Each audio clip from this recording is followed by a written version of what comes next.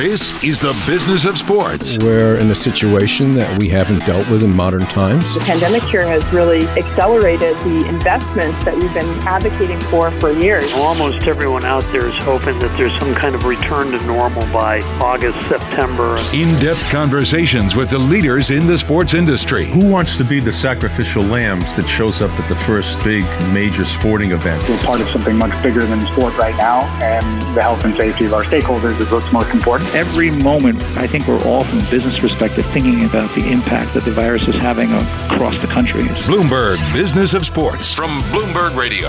Hello, I'm Jason Kelly. And I'm Mike Lynch. And over the next hour, we're going to explore the big money issues in the world of sports. A complicated week, to say the least, a troubling week, I think, for everyone in this country. We're going to talk in a few minutes about the protests and some more recent events, even in the last 24 hours. We're taping this on Thursday morning. Drew Brees weighing in, and very controversially. Let's put a pin in that for a second and talk about something a little bit happier, which is it looks like we've got a plan for basketball. We do. And it's funny, like most Americans, I wake up every day and I say, I got nothing to look forward to today, except, of course, doing this show, as you know. Of course. Yeah. Let's be clear. But now this gives the sports fans something to look forward to. Wow. Okay. July 31st. It looks like we're going to have N.B.A. basketball. And they're not going to be any fans. There's not going to be any home crowd chants in the arena and organs pounding away. They're all going to be playing in the same arena down at Disney World. But we're going to have it. And, and if I'm a fan of the 6 teams that mathematically were out of the playoff picture, like Washington, Portland, New Orleans, Sacramento, San Antonio, and Phoenix, I'm triply excited because now there's going to be basketball for my team. And, they're all going to be down in Orlando. The N.B.A. and their commissioner have the best relationship of any player/commissioner of the 4 major sports. And they got it done. And I'm looking forward to it. And I know that a lot of other sports fans are going to say, bring it on. Totally. I'm super excited too. And I agree with you and just want to amplify what you're saying, which is I love the fact that there was very little drama, it seems, in getting this done. And now, again, and you and I were talking about this before you came on air, like, who knows what's going to happen over the next few days. We hope that it's not going to take a left turn. It was marching, as we're recording this, toward some sort of agreement. They seem to be agreed on all the major points, and hopefully the details don't derail anybody. You look at this, as we have constantly been doing, and I think it's important to point out, you look at this against the backdrop of the NHL, good job. You look at it against the backdrop of MLS, good job. Maybe we'll talk about that in a second. And then you have this outlier of Major League Baseball, which is just finding new and different ways to mess this up. Well, historically, the union has always been the strongest, and their players, I've said this before, have always been the most obstinate in negotiations, and even when you just have a casual encounter with them in the locker room. They have to make everything very, very difficult.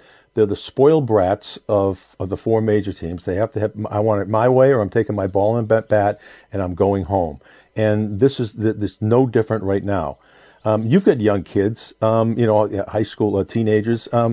Are their friends playing baseball or lacrosse in the spring? Lacrosse. Lacrosse, 100%. Yeah. I mean, it's so funny because, even over the course, I'm glad you asked that because we talk about it all the time in my house. And, my kids are huge sports fans. And so we'll go to games. We were in L.A. last summer. We went to a Dodgers game. That was cool. And I had never been to Dodger Stadium. And so, and they were super into that. We had great seats. But they're not going to watch a baseball game on TV. And they don't play baseball. And they play lacrosse.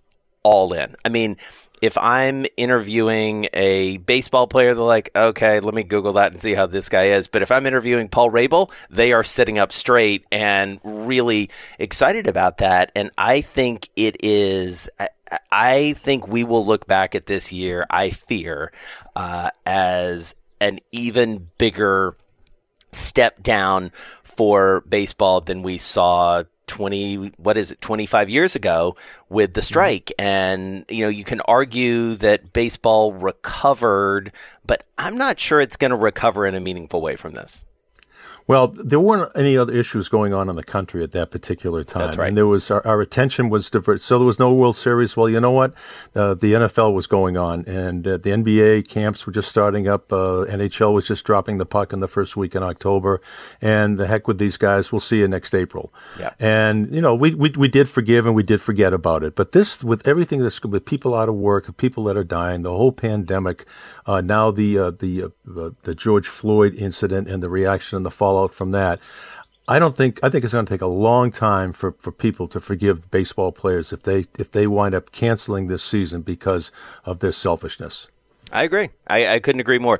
Meanwhile, I wanted to pivot to something that is a little bit closer to home for you geographically, that I feel like we didn't talk about, and very close to my heart, which is something else that's not going to happen, and that's the Boston Marathon. And I have to say, I've run the marathon a few times, and it really, in a very personal way, really disappointed me. Like, I felt genuinely sad about the idea that, folks who had qualified for that were not going to get the opportunity to do it this year. Yeah, it's the first time in history that it has been canceled.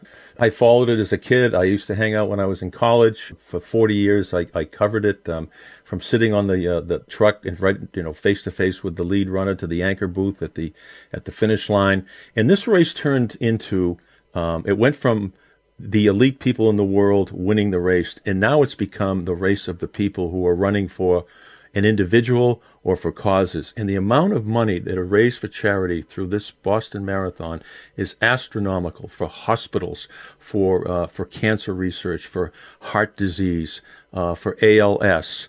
There were just groups of people. Teddy Bruschi, the former linebacker for the Patriots, suffered a stroke at one time, and he has a group called Teddy's Runners, and they run, for stroke prevention and stroke awareness. And so there's a myriad of causes that are all losing tens of millions of dollars because this road race has been canceled. But they really had no choice, because so many people come in from other parts of the world to run this race, and you just can't take the chance. And how do you control it? I mean, how do you control? And this race, as you've seen along the way, and you ran Boston, you said, right? I did, yeah. I've run it 3 times. Yeah. Wow, good for you. That's I have great admiration for anybody that can do it. But you see the people, they're shoulder to shoulder, 10 deep. When you get down around Wellesley College. And I thought it's so funny you said the Wellesley College thing, because for those unfamiliar with the marathon, it is a grand tradition that the women of Wellesley come out and I am not making this up, like literally are kissing the runners as they go by. And I'm glad you brought that up, because when it was canceled, I thought, well, even if they had it, that was one tradition that was not going to go on, I think it's fair to say. Good Lord. Yeah, it was. Yeah, and I have 3 daughters. They all went to Boston College. They loved lining the streets on Palm Ave when you went by BC. That's when you're coming down to Cleveland Circle, and that's when the crowds really start to thicken right there from that when you're coming down Beacon Street. And but, business-wise, a lot of money lost. Totally. Well, I just think about, Mike, I think about the business lost in the North End. Everybody going to have their pasta dinners the night before. I mean, the economic ripple effect is massive, and it's such a showcase of Boston, and you've got the early Red Sox game. Anyway, I could go on and on, but I have to say, I really, it hurt my heart a little bit, seeing that decision made, even though I know it was the right one. It pained Mayor Walsh. He said it's just not feasible this year. And I know they did everything they could. They looked at every single possible way to do it, and they just said, we just can't do it. We can't take the risk. All right. Mike, we talked about this earlier in the week on our podcast. You've been talking about it around your dinner table. I know I've been talking about it around my dinner table as well. We've spent every part of every day trying to make sense of what's going on in our country right now. And the fact of the matter is that athletes are at the center of so many public conversations, especially now. Talk to me about Drew Brees, because a guy who is widely admired, to say the least, really looked up to, waded into this in a way that really drew the ire of a lot of his teammates and a lot of pro athletes, even outside of football. Well, on Wednesday, Drew Brees said he didn't understand anyone who wouldn't stand and put their hand over their heart for the national anthem. And I obviously was referring to Colin Kaepernick and other NFL players who did that. Wisely, less than 24 hours later, on Thursday morning, he posted an Instagram, and he said that he'd like to apologize. He totally missed the mark. He said, I'd like to apologize to my team, the NFL, and anyone that I hurt. I need to do less talking and more listening. And I thought that was really a profound move by him. You know, I happened to do an interview with Ari Fleischer, the press secretary for George Bush, and I did it 2 days ago for another show I do up here in Boston. And when we were talking about crisis control and reputation restoration. And he said, I'm sorry goes a long, long way. Yeah. And he cited a couple of examples of Mark McGwire. Yes, I took steroids. I'm sorry. I apologize. And he eventually got to work his way back into baseball. Andy Pettitte said, I'm sorry. I took steroids. I was wrong. And his whole thing went away. So I think this is going to help Drew Brees. I know Louis Riddick, who's an African-American former NFL player, applauded Brees and welcomed his apology and thought it was a great step in the right direction and called it true leadership. Rather than just hiding behind it, coming out and saying, I was wrong, I made a mistake, I missed the mark, and I will do everything I can to be more aware and do less talking and more listening. Yeah. I like it. Yeah, I mean, it's interesting, watching, again, we're taping this on Thursday morning, and watching it all play out last night and see some other athletes, LeBron James among them, come out ferociously against what Drew Brees had said, and essentially saying you're missing the point. I mean, in terms of what Kaepernick was trying to do, and I do think that backlash, of course, led to the apology that you just described. It is a reminder of how quickly these things can escalate, and we'll see, hopefully Drew Brees has been able to de-escalate it, as you said, with that apology, which did seem heartfelt and sincere.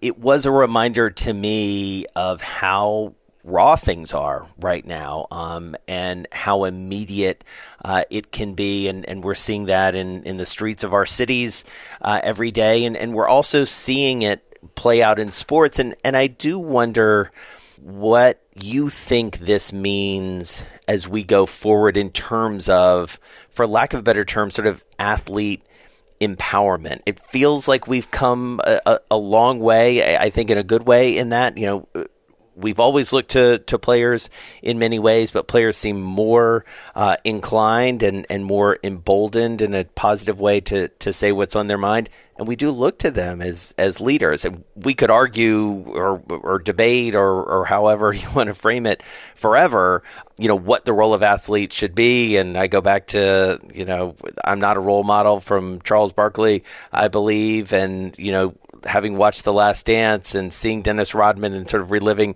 all of that. But, being an athlete right now, and I know a lot of folks out there are playing the world's smallest violins for athletes because they do make a lot of money, but they are in the public spotlight. And I think that has really been proven this week. Well, I think it comes with accountability, responsibility, and reliability. If an athlete feels like, he should be a role model, then they've got the perfect platform, because young people aren't going to listen to the president. They're not going to listen to any civic leaders at all. None of us listened to our parents when we were teenagers. And these are people they look up to. These are people whose posters they have on their wall. These are the people whose gear they buy, whose sneakers they buy, whose jerseys they buy. And these people, many of them might not even realize what an impact they had. They maybe should go back and think about, hey, when I was 17, who did I look up to? I looked up to Michael Jordan. But the other thing I'm concerned about going forward, will these voices still be heard once the games are restarted and resume? That's my big concern right here. Hey, I'm in season right now. I'm just focusing on my next game against the Orlando Magic. I'm in season right now. I'm worried about my game against the Montreal Canadiens.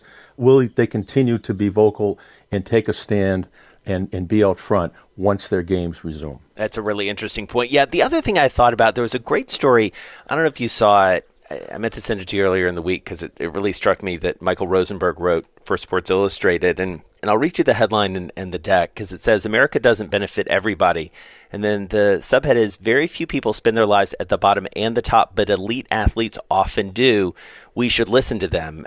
And I thought it was such a simple but profound statement that we do have very few examples, and there are many more examples in the world of sports of people who really start out in very, very difficult circumstances, and then by virtue of hard work and some luck and skill and all these different things, and candidly our collective obsession with sports, they are able to be both incredibly wealthy and incredibly influential. And there aren't many people who can see both sides of that maybe as clearly. And I know it's something that LeBron James has talked about a huge amount, growing up in Akron and his whole experience. So I did think it was worth remembering and worth noting. That's why we do sometimes, I think, have to listen to some, or maybe we should listen to some of these athletes who are able to articulate this as well, because they do have a range of experience that maybe sometimes overlook.